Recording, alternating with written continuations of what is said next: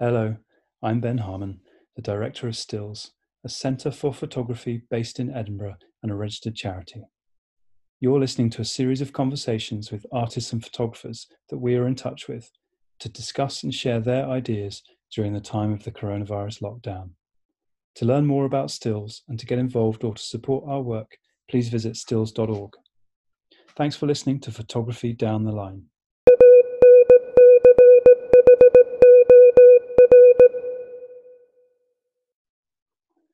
Hello, is that Andrea? Hello, Ben. Hiya. Hi, how are you?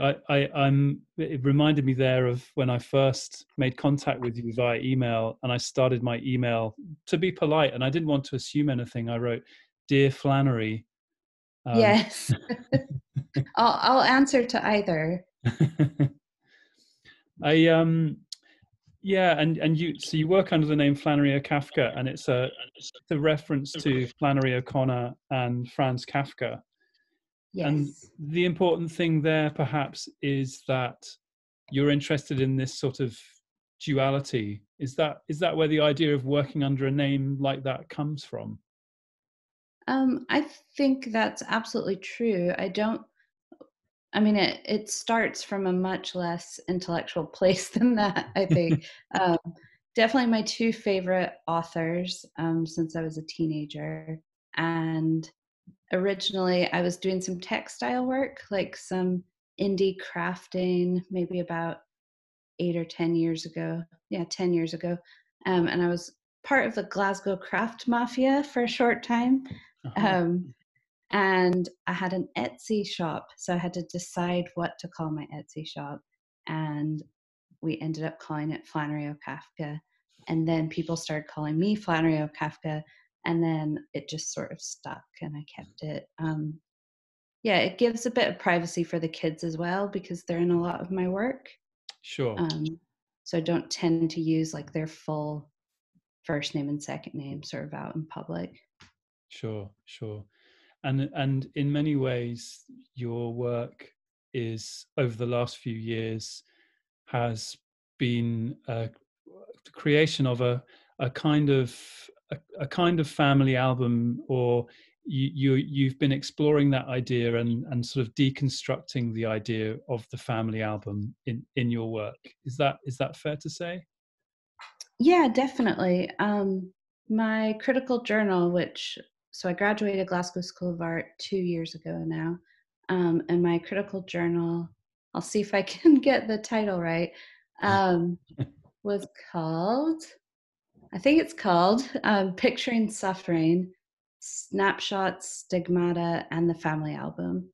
Mhm. So specifically, a lot of the research I've done and a lot of my work has been made about picturing suffering in the family album. Mm. And I should declare that we spoke last week, and the recording was rudely interrupted by my neighbour's washing machine. But when we were talking, you said something that actually I think I've heard you say it before. This idea of holding things in tension in your work.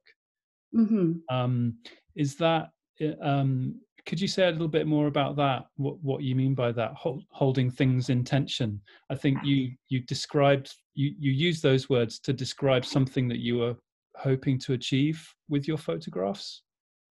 Yeah, that might actually kind of circle back around to the Franz Kafka and Flannery O'Connor, actually, because Flannery O'Connor is a known Catholic writer from the South in the States.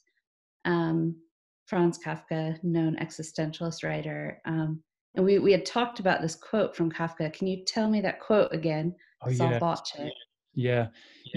I don't know if he wrote it or said it, but he's supposed to have said, "There is infinite hope, but not for us."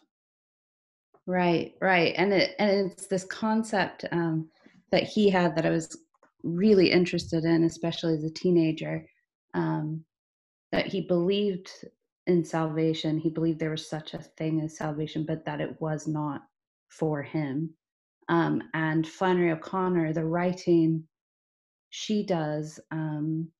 It's constantly sort of there's not a straight allegorical aspect, but there is. It's Christ haunted. It's often called. So there's these pictures of salvation constantly, but they're often sort of violent, or they involve someone getting a tattoo of Christ on their back that's bleeding and someone's hitting it with a broom. um, so they're quite like that's maybe, I don't think I really answering your question, but I'm definitely holding these things in tension. Mm. This this sort of thing that I think is at the back of everything, but also how these things are lived out, how you carry suffering but continue to live, how you process through it, etc. Is there because when people talk about photography, we often talk about ideas of truth, the camera never lies, that kind of thing. Is there a truth that you're holding in tension in your work as well? I wonder, is there a truth or something to do with truth's relationship with reality that you're holding in tension? That's a good question. I think I could probably talk for a few hours about one aspect of it, um, which is because I've been trying to. One of the things I research is this sort of online outsider archive of stigmata portraits. Yes. So it's visionsofjesuschrist.com, which I always love to talk about this. And I've been looking at it this week again. Yeah, please do. I've not talked to you about it for a while. I'd love to hear about it. It's just amazing. It's almost all domestic snapshots, because these cases of stigmata, which, if people don't know, when people are said to experience the suffering of Christ and they bleed like from their hands or from their head, or from their legs, um, and they sort of experience the passion, like basically, of Christ, and um, you know I'm not really, really, really. Now I'm losing my words, Ben. I'm not. I don't know all the ins and outs theologically. I try to hold this. This is maybe about holding things in tension. I hold it really loosely. I take a benevolent view of this, but I don't really get into um, whether it's real or not, or whether it's Mhm. true or not. Mm. At the same time, I do have this thing that I wonder if someone's experiencing that, and then you take a photograph of them experiencing that, is that a photo of Jesus Christ? Um, and That's a question you ask yeah, yourself when you're that's the looking question. at Trying to figure that one out. um, but again, holding things in tension. The whole reason I started that was kind of based on a joke. Where it was in a documentary, and an Indian priest had asked someone else, "Have you seen a photo of Jesus Christ?" Which I thought was quite funny because, as we know, there would not be cameras. There's no possibility for there to be a photograph of Jesus. So I like to just sort of wonder if you could, and maybe that plays with that idea of truth. Um, but I think I take that idea and then put that into taking photographs of my family or landscape or taxidermy. And I think maybe not trying to find out what's true. It's Mm. just trying to slow things down so that I can look at them. Mm. Yeah, because I'm quite a visually overwhelmed person, and I don't really look at a whole thing. I tend to sort of look at one tiny part of a thing. Mm. Or if I'm in a room, I can't really look at things. I'll notice one small thing, but I won't see the big picture. So if I sort of frame something in and then stop it, even if it's like a happening, I can actually look at it. And I don't know if I'm looking for truth. I think I'm looking for all the, like, just to sort of twist it a bit and sort of look at all the ways that it is, not maybe the way that it can appear to be. Not sure if that makes any sense at Yeah, all. it does. And I wanted to mention another quote. Um, you've already mentioned about you know where the name Flannery Kafka came from.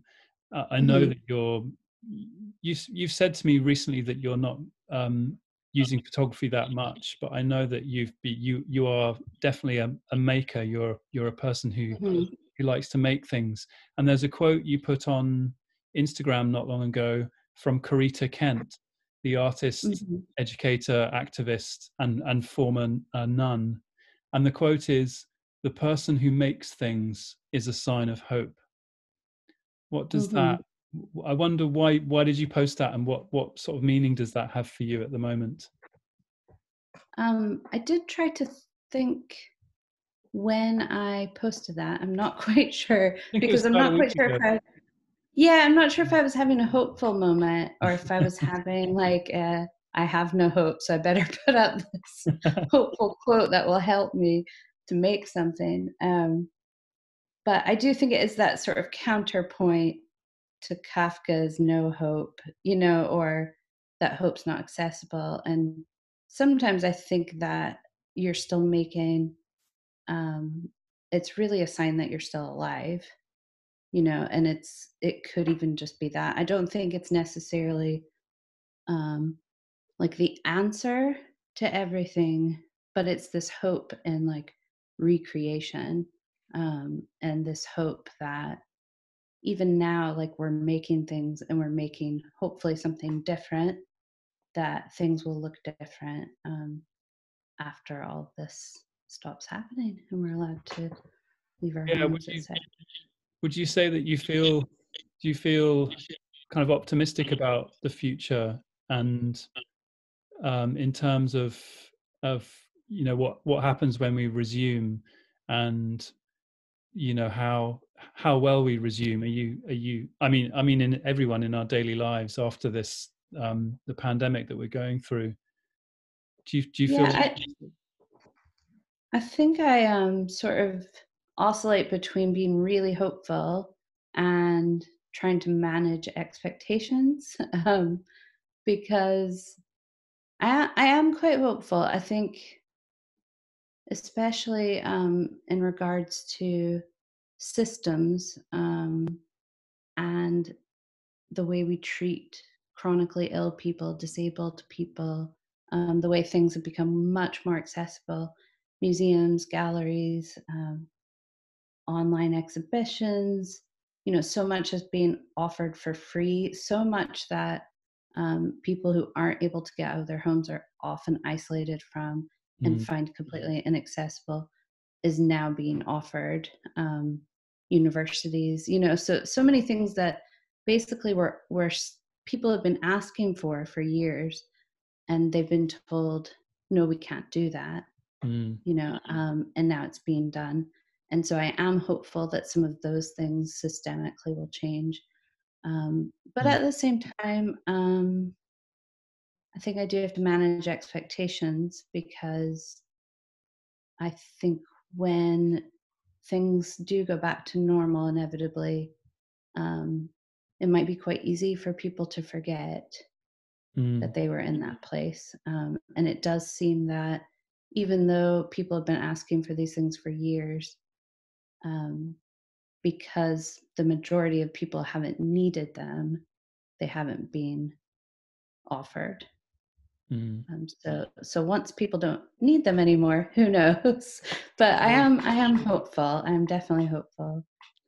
And I've spoken to a few artists and photographers for whom the idea of isolation isn't particularly new or unsettling. And obviously it Mhm. depends very much on different people's circumstances. But how has it been for you so far? Has it meant a huge change in your sort of daily pattern?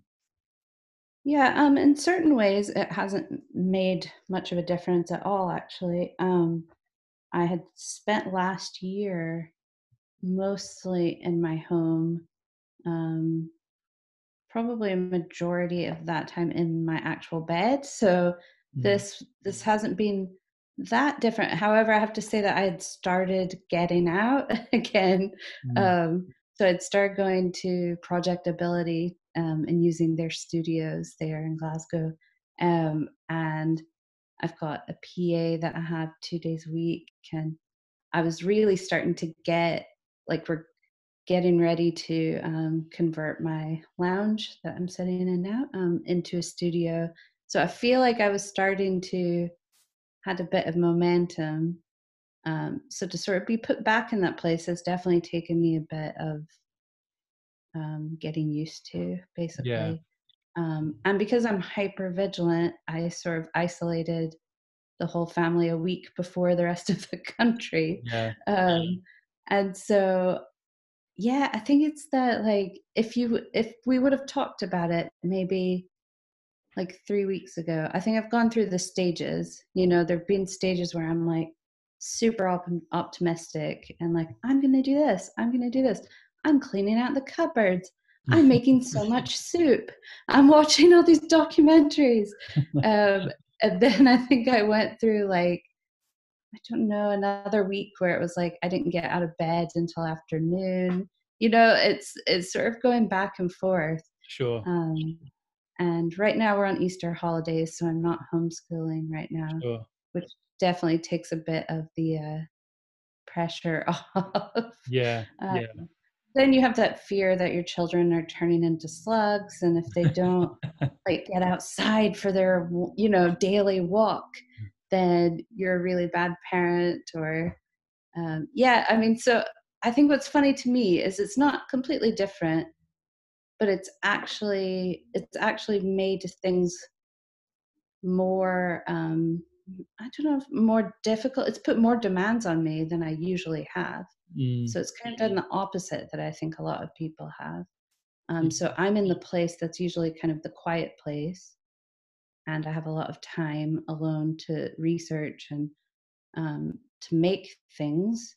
Mm, Because what I generally do is I sort of have a frenzied period of making photographs, and then I work with those photographs for an extended period of time.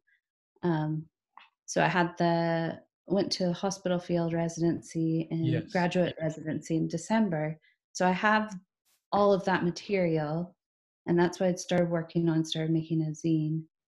Um, but now it's quite difficult to move that headspace around constantly, when you're in a domestic Mm, situation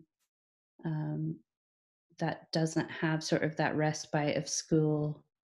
We have like support workers involved and things like that that just aren't there anymore. mm. So now the teachers and the support workers call once a week. So now it's like my normal life. Plus my kids are home all the time. Plus I'm homeschooling them. Plus I make a lot of food. Plus I have no help. Plus the teachers all call once a week. So yeah, so I'm looking forward to getting out of isolation to Yeah. have a bit more time. Yeah, I think we're all isolated, but not necessarily, or maybe we are socially isolated, but we're not digitally isolated for sure. Uh, Yeah. Well, and that's the thing is like it's like a lot of so many more people are coming into these spaces like Instagram or Facebook or mm, emails or phone calls, so that it does feel like things have become, to me, suddenly busier, because that's sort of quite often my sphere of living. If I'm yeah. in the house, that's my socializing. So now it's like, and I think I told you this before, it really stresses me out, all the quantifying of it, like Mm. um quarantine day 12, and I'm like, no, just no. Or like, have you made 30 things these 30 days?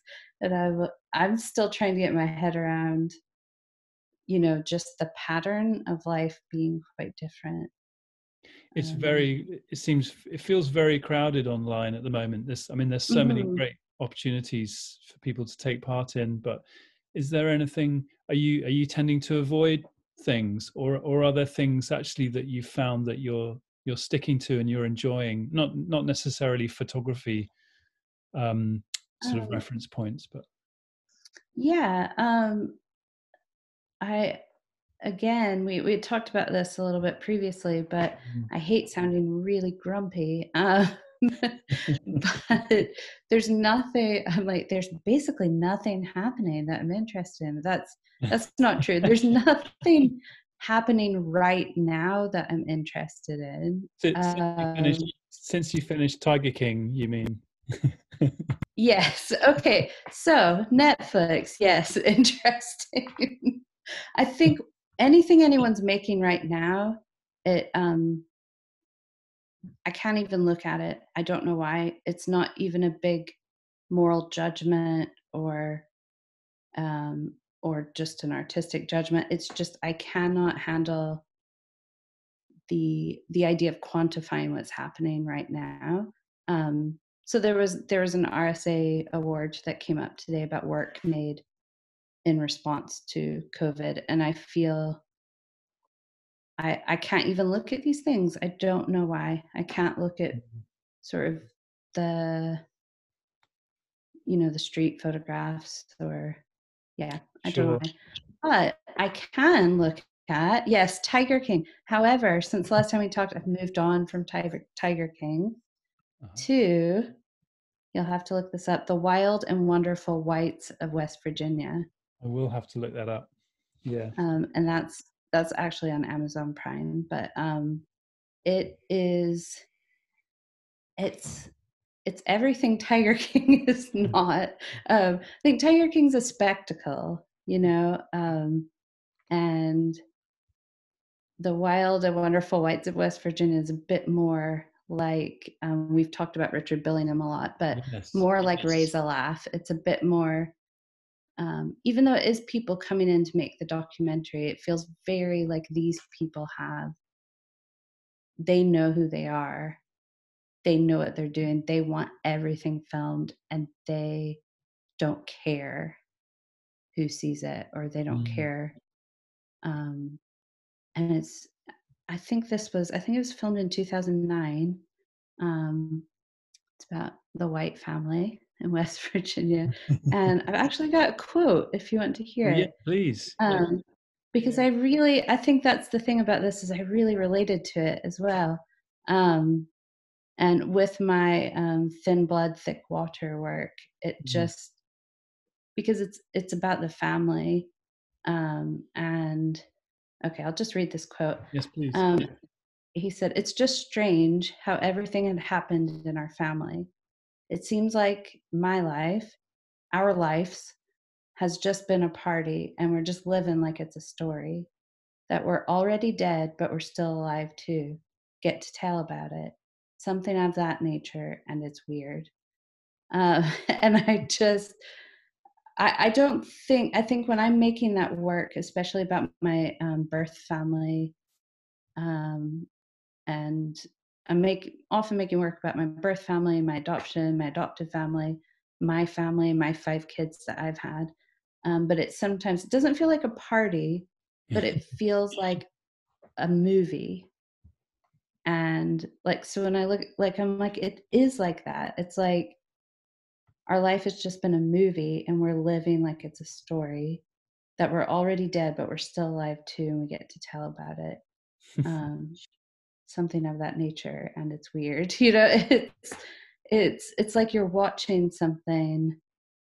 I get to feel a bit removed from it when I make work, and especially my biological families, like the story and the storyline is something really interesting and just kind of amazing to look at all of it.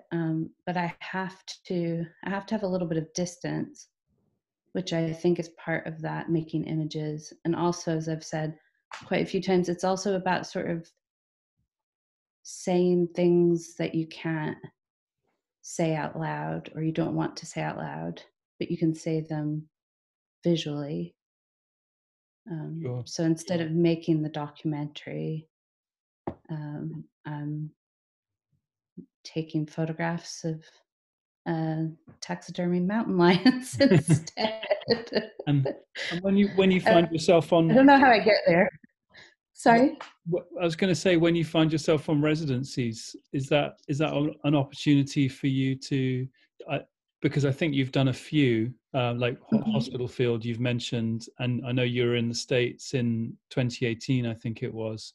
Is that an Mhm. opportunity for you to step out of the movie, or do you find sometimes that you get further into it?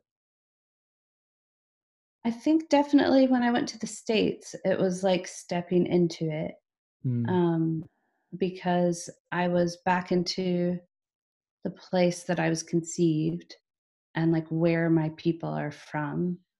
I went to the land, that my mother lived on when she was pregnant with me. Um, my birth father still lives there. I think just the connection to the place, and to the land, and it's a strange place. It's Jasper, Indiana, mm, and especially if you get out into the landscape a bit, and then I would have to drive about 15 or 20 minutes every evening to go to Ferdinand, Indiana, which is where the monastery is that my great great grandmother, no, sorry, great great great great great aunt, Seraphine Cordis, Mother Seraphine. So she was the abbotess of the monastery, and she built the cathedral, and she was an educator. I mean, she's an amazing woman. And where I stayed was named after her. I stayed with nuns there, um, and it's like you can't. I mean, you can't turn your head without seeing some sort of giant white statue of Jesus or Mary, mm, or a huge Catholic cemetery with a big crucifix towering over it. And it was just such a, I don't know, such an odd experience because I grew up removed from that, but still sort of part of that culture. And then I've lived in Scotland for almost 20 years mhm. and very removed from that Yeah. culture. So to go back to almost like a highly concentrated, like I grew up German Catholic in southern Indiana, but that was in a suburb. So I grew up sort of like a typical 80s child with that in my background, but it's like I walked back into the background Mhm, somehow. And it was, yeah, it was an intense experience. Everyone knew, all the people that I met knew my families. mm, And it would be like I had an opening at the end of my residency. I did like a work in progress exhibition, and a man came up to me. He's like, "Yeah, yeah, I remember your grandfather shot himself." You know, I was like, "Whoa, this is it's too much." You know, it's yeah. just strange. It's so But interesting yeah, to hear he you. he didn't actually shoot himself. Yeah, No, but I no, can't really that, talk about it that's another because story. Yeah, that's a whole other story. Yeah, no, it's he so definitely interesting. he was murdered. But yes, I love hear you. Yeah, no, I love hear you talking about. I'm a little bit conscious of time because I know I have to keep these short. But your yes. is there a little bit more information on that series on your website for the benefit of people listening? Um, Right now there's just photographs yeah, actually. So there are some images, yeah, and you and I talk about every 6 months about me working on a book. yes, yeah, um, so that is hopefully going to be great, happening. yeah, And also, I will be. I'm set to show that work again. Um, in 2021 in September as part of Flow Photo Festival in Inverness. great, good, Um, and I think that's going to be an Inverness museum and art gallery. Um, excellent, yeah, yeah, but it's, I think it's quite hard. It's like I live with these images. I've got big one. I'm looking at that mountain lion right now, just in my lounge, because when you have degree show and then you have exhibitions, and it's like you maybe sell some things, but you're kind of left with lots of your work. So sometimes I think I made this work, and it's really been shown for a few years, quite a lot, and I almost think I need a little distance from it before. But you have to live with it on your walls. So I know, I know. Well, we've got a big crack on the wall, so something I had to put one of my prints up to cover it up. So Hmm. Well, I could talk to you for at least another hour. Perhaps we should try and do this again in a further down the line, yeah, if that's okay with you. yes, sure, I think definitely. I have been told to keep these relatively short. And Yeah. but thank you so much for your time. Thank you for speaking to Thank me. you. And stay well. And I'll speak to you again very soon. All And right. it's Great. flanneryokafka.com. Is that right? Your website? Yes, Yeah. yes, yes. And Flannery O'Kafka on Instagram if you're interested in posts about how difficult it is for me to find eggs, or the soup I'm making, or strange snapshots of my children. That's brilliant. Thank you so much. I'll let you go back to your soup. Okay, thank you. Take care. Thanks a lot. Bye, Andrea. Bye. Bye.